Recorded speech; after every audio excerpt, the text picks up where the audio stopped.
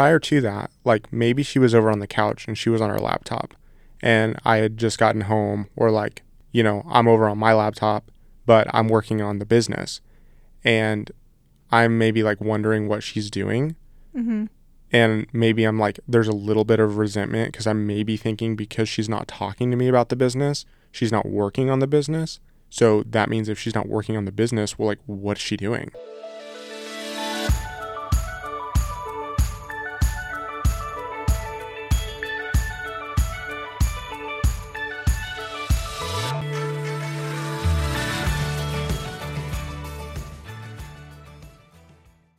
Hey guys, welcome back to Digging into the Details with Brad and Taylor of the Details Duo. This is podcast number 2 for us, so we might sound a little bit better. Today we're here with a different topic. New details to dig into. 5 things we've learned in 5 years of business. Mm-hmm. Right? Yeah. That's our topic. That's our topic for today. Pretty cool. I think we covered kind of our journey, 5 years in business. Mm-hmm. And it's really important for Taylor and I to try to get some education out there from our perspective on what we've learned in the last 5 years. This is it. Yeah. So we hope you enjoy, and might be a little shorter than last time. I mean, I will say there's so many things that we've learned too in business. You know, I mean, this list could go on and on, but I think we were just trying to think of 5 unique things that, I don't know, maybe stood out to us. Yeah, stood out to us, or just that you don't always hear about. So I can start. I would say number 1, and this I guess isn't in any particular order either. No. But number 1 would be know your strengths and weaknesses. Very important. Very important. I think as a small business owner, especially when you're first starting out, and even 5 years down the road, you wear a lot of hats. You juggle a lot of things. You're trying to do it all. And a lot of times you have to do it all because you can't necessarily always afford to hire employees or outsource some of these particular things that might not be your strength. But I think it is important to learn what those things are and come to terms with them, because also maybe in the beginning stages you're very hopeful that you'll just be able to do it all, and you'll quickly realize that doing it all will probably lead to burnout. Yeah. No, I think that it's very important to know what you're good at, what you're not good at, and realize how that can impact your business, Mm-hmm. both positively and negatively. And if you continue to do things that you're not good at, it can be detrimental. On one hand, you could think that you're going to get better. Yeah. But I think ultimately it comes down to your bandwidth. I love that word, because you only have so much time in the day. Right. And if you're trying to do it all, it's not going to happen. And things are going to fall short. Mm-hmm.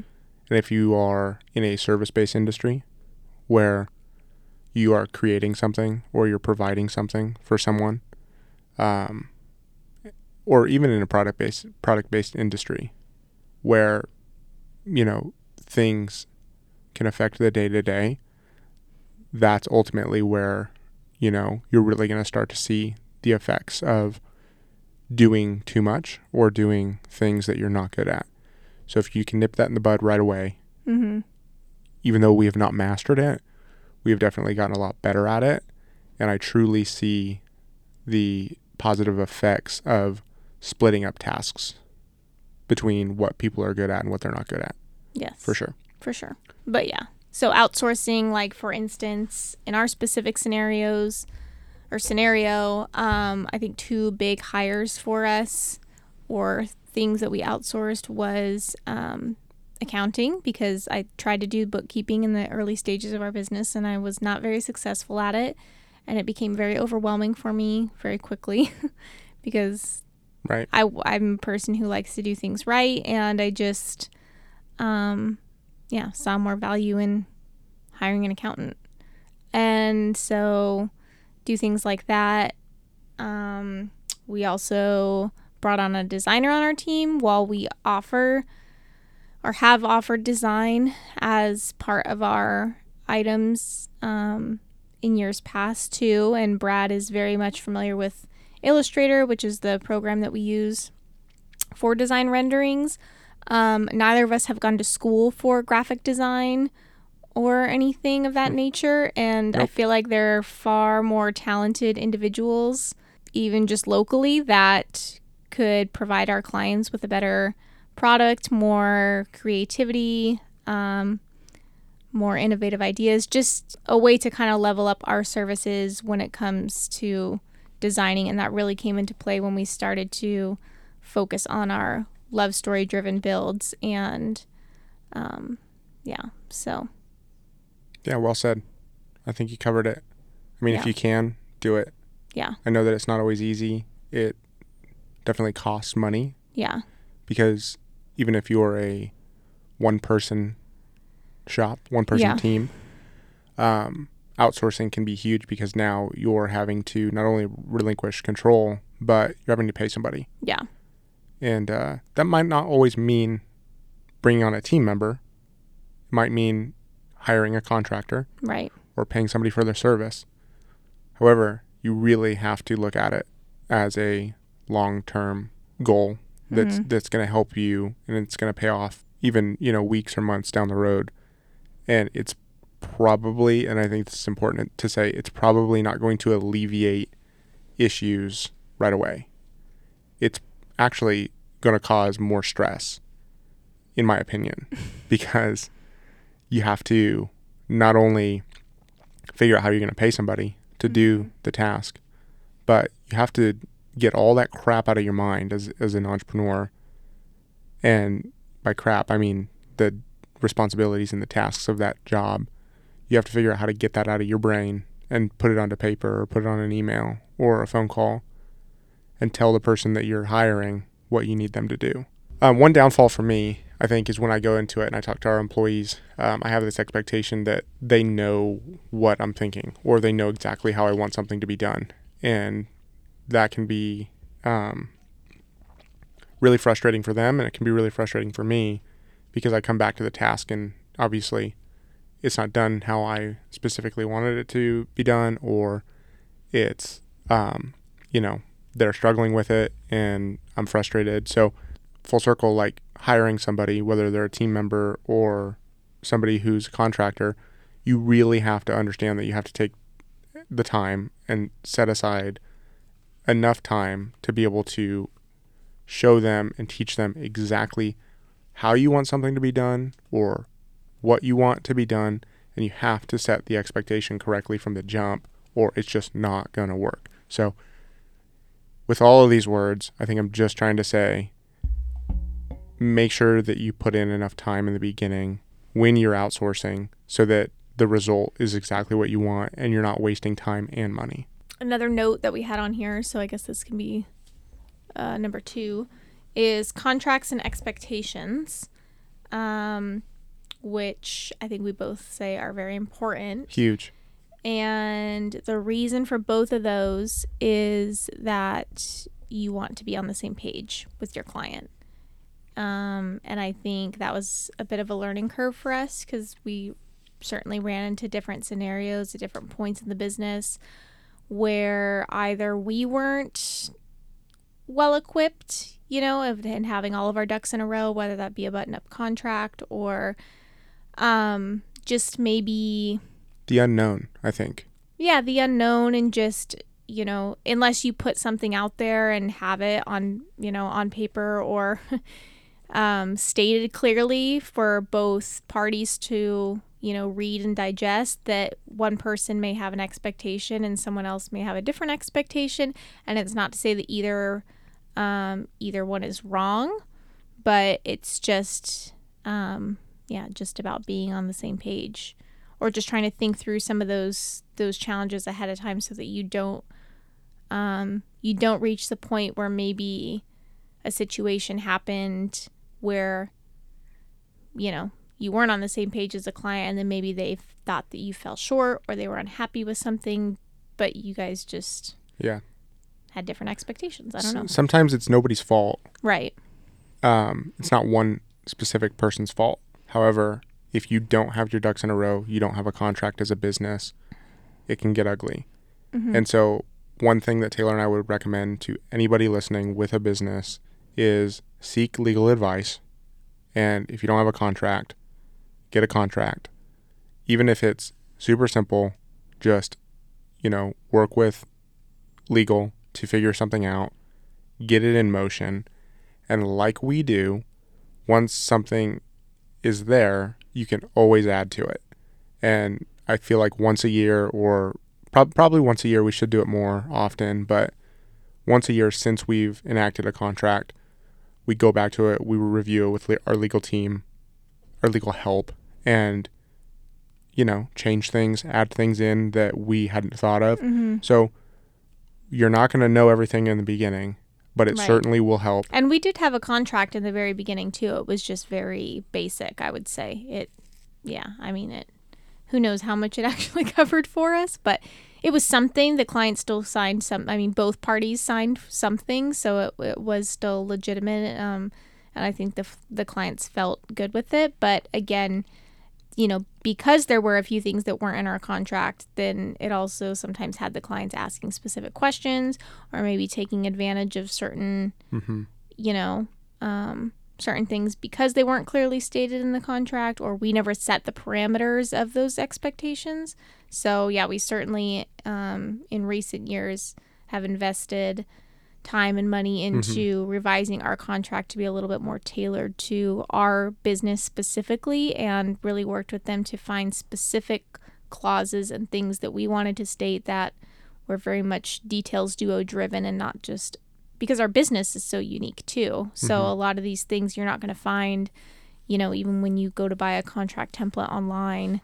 Right. As a small business owner, like there's things that were missing for our business specifically. So we saw value in adding those and taking the time to do that. Like I think year 3, we put something in our contract about the wind and the weather outside because we do events outside. And prior to adding verbiage in about the weather, we were just flying by the seat of our pants. And it was, for us, it's very dangerous because if we go and set something up outside and the wind gets crazy, right, and we're there, we will, a lot of ways, we have to figure out how to secure that item or move that item.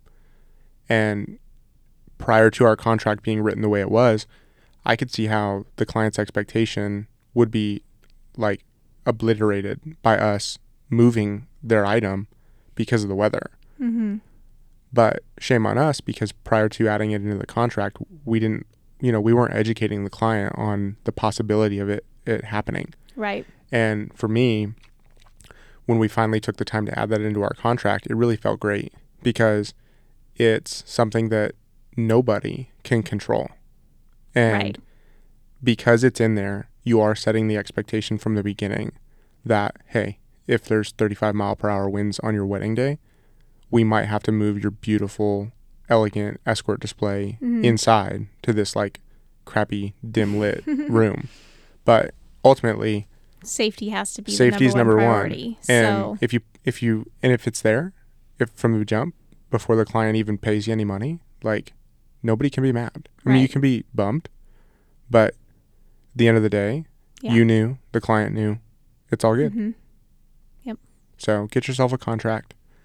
And if you have one already, we encourage you to continue to add to it, change it, and it should be fluid in, as your business grows and changes, your contract needs to as well.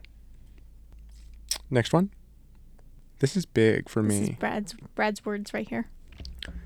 Favors don't pay the bills. So in the wedding industry, there are a lot of vendors, a lot of frienders, and I feel like this is something that can happen without people even knowing that they're doing it, but there's a lot of favors being asked of everyone. Sometimes people are, hosting style shoots where there's no monetary gain, and people are asking for things to assist with an event, or people are expecting a discount because they're a fellow wedding vendor or fellow friender. And for me, this has been one of the most challenging things in business and in the wedding industry, because I feel like there's been a lot of ask in terms of favors. Mm-hmm. And unfortunately for us, being in a product-based business where the favors that are being asked of us are not only our time, but our money, Mm-hmm. because we have to physically make things, and that costs a lot. Products and goods to assemble custom items cost a ton. And like I said in the title of the topic, favors don't pay the bills. Unfortunately, you still have rent and everything else coming out of the month at the end of the month. When your time is being taken up with all of these favors, it can be detrimental because you don't always get the return that maybe the fellow vendor or friend thought that you might by asking you for the favor, right? I think there's a lot of gray area here. I think that if you're in the wedding industry, you might kind of latch onto what I'm saying a little bit more so than if you're like a past client and I do listening to think this. there's a time and place too for some of these things, and especially if you're starting out as a brand new business. I mean, unfortunately, that just kind of comes with the territory, participating in these styled shoots so that you can create relationships and get content for your social media page. And at that point, you're just kind of deciding internally, if the trade-off is worth it. But like Brad mentioned, for our business specifically, a lot of those early on decisions I think are more time driven, and you're just, volunteering your time and things like that, versus, I don't know, not often is there a product or something associated with that that's like hard costs. And I will say we're probably also one of the few vendors in the industry that actually does have overhead. A lot of wedding vendors operate their businesses out of their home, which is great. Wish we could do that. Yeah. So, again, then, they're not as concerned, and they do see value in, giving up their time because maybe their bills are minimal, so they can do that. But for us, yeah, I think, looking back the last 5 years at all of the favors that we've done, unfortunately, I don't think that there's been a positive or I don't think that it's paid off for us. Yeah. Unfortunately. And I think that that's maybe why it made it on this list. Yeah. And for us, it might be totally different. And I kind of just want to throw this out there. We can move on, but I just don't want people to think that they have to say yes to the favor because they're going to, because their business will benefit from it. I truly do believe that had we gone back and we hadn't said yes to any of these things, that we would still be okay. Yeah. You always figure it out. You always find a new business. And unfortunately, I wish this wasn't true. I wish I could, gosh. You could say it was a two-way street. I wish I could say it was a two-way street, but yeah. Very rarely do I look back and say, oh, I'm glad I did that for free. It really paid off. So I think that there are ways that you can help out by, offering a discount if you see value in that. But for me, favors don't pay the bills. And unfortunately, we're going to keep it that way. Wow, bold statement. Yeah, not getting much out of old Brad over here. Okay, should we move on to number 4? Sure. This one's great.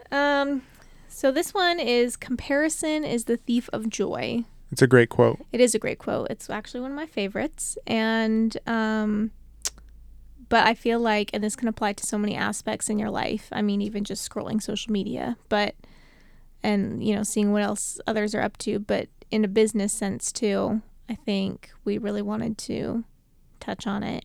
Yeah, it's so important. Because a lot of, I think, our business and how we've evolved through the years, we've always been, we've always kind of been trailblazers in a way. Like, I don't think I think especially in the beginning, everybody offers you advice and ideas of ways to take your business, and well, hey, this worked for so and so, and maybe you guys should try this. And I do think everybody for the most part has good intentions, and they're wanting to come from a helpful place, but also just because someone else is doing it doesn't mean that you have to. Yeah, and I think more so for me with this quote, a lot of times it's you really have to flip your mindset of like looking at another business and seeing where they're at, and instead of thinking, gosh, like, I'm not as good, or how are they able to get that job, or maybe even we both were up for that job and they got it, and then you're feeling bad about yourself or your business. It's really about, and we're not perfect at this. We're still working to do this, but it's about flipping your mindset into from the negative of, oh, like they're better than me, or, wow, that's incredible. Like, I wish I could do that, into, wow, they're of similar business to mine. That means if they did it, I could do it. Or, wow, they got a job for X brand. That's incredible, because that means I could get a job, or I could do that, right? So it's like flipping the narrative on for yourself and your own mindset of like, stop thinking negatively and that you didn't get the job, or that person's so much better than you. And in exchange, it's, wow, like that could be me down the road. It's not that someone's better than you. It's just maybe you haven't gotten there yet. Yeah. Right. So I think that's when I look at that quote, comparison is a thief of joy. It is a two-part. It's when you dwell on the comparison, it really sucks away all of the good that you have in your life, because you're focusing on the negative. Right. And you're focusing on someone else and their journey. Yeah. And then the second is, how do I, when I look at somebody else, instead of comparing myself to them, how do I flip the script and make it a positive, and just be happy that I have the opportunity to do the same thing that person did, and maybe better. So that's that. Yeah. All right. Number 5. Number 5, try your best to separate business and personal life. Don't let it affect your marriage. Yeah. This is a big one. Yeah. It's big for us. Obviously, we're a husband and wife team. We work together day in and day out. And so this was a big adjustment for us, especially in the early years. I think we've created some more boundaries now, but to be honest, it's still something that we're always working on.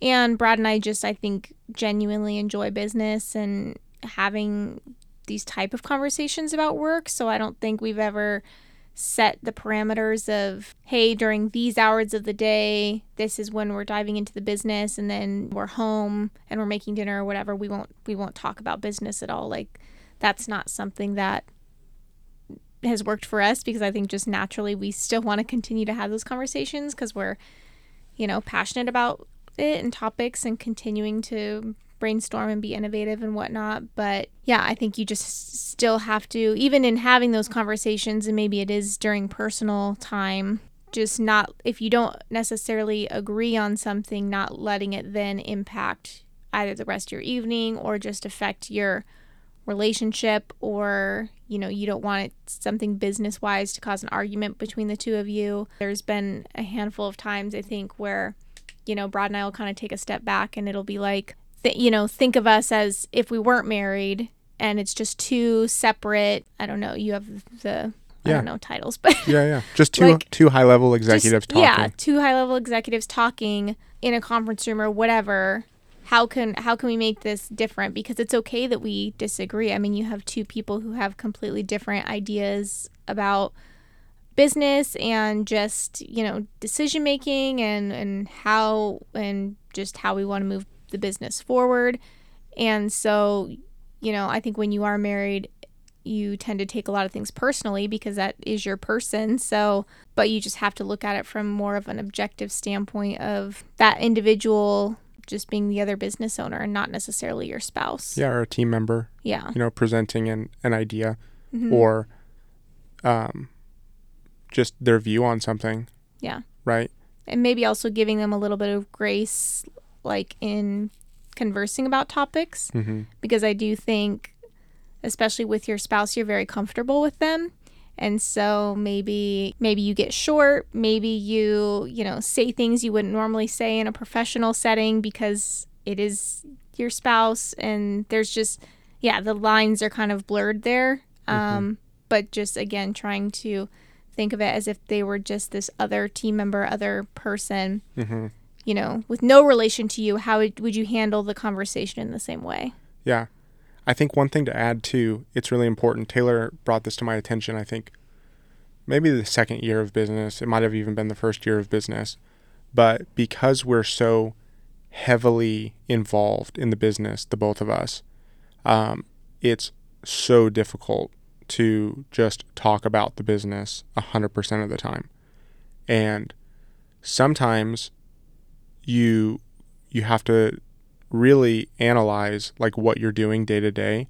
And Taylor came to me one day and she was like, hey, sometimes like there's things that, we're doing during the day that are just, she calls it like Rosenthal ink. And that means like, her or I, like if we're doing Rosenthal ink, like we're doing something for our family, or maybe even it's just one of us, but it's separate from the business. And the reason why this was so impactful for me, even just the few words of like Rosenthal ink, when she said, I coined the term just to put it in like a general perspective. I don't know. But when she said that to me, like I'm working on Rosenthal ink, like if she, prior to that, like maybe she was over on the couch and she was on her laptop and I had just gotten home, or like maybe, I'm over on my laptop, but I'm working on the business and I'm maybe like wondering what she's doing. And maybe I'm like, there's a little bit of resentment because I'm maybe thinking because she's not talking to me about the business, she's not working on the business. So that means if she's not working on the business, well, like, what's she doing? Yeah. Like, what could possibly be more important than our business? Right. Right. Like if she didn't post on Instagram today, what's going on? You just get like when you own a business, especially with your spouse, or even if it's you own your business and you're married, or, you have a life partner, it's very easy to just get wrapped up in your business 100% of the time. And you take it home, and not saying that we're perfect at it, but this is definitely something that for me helped.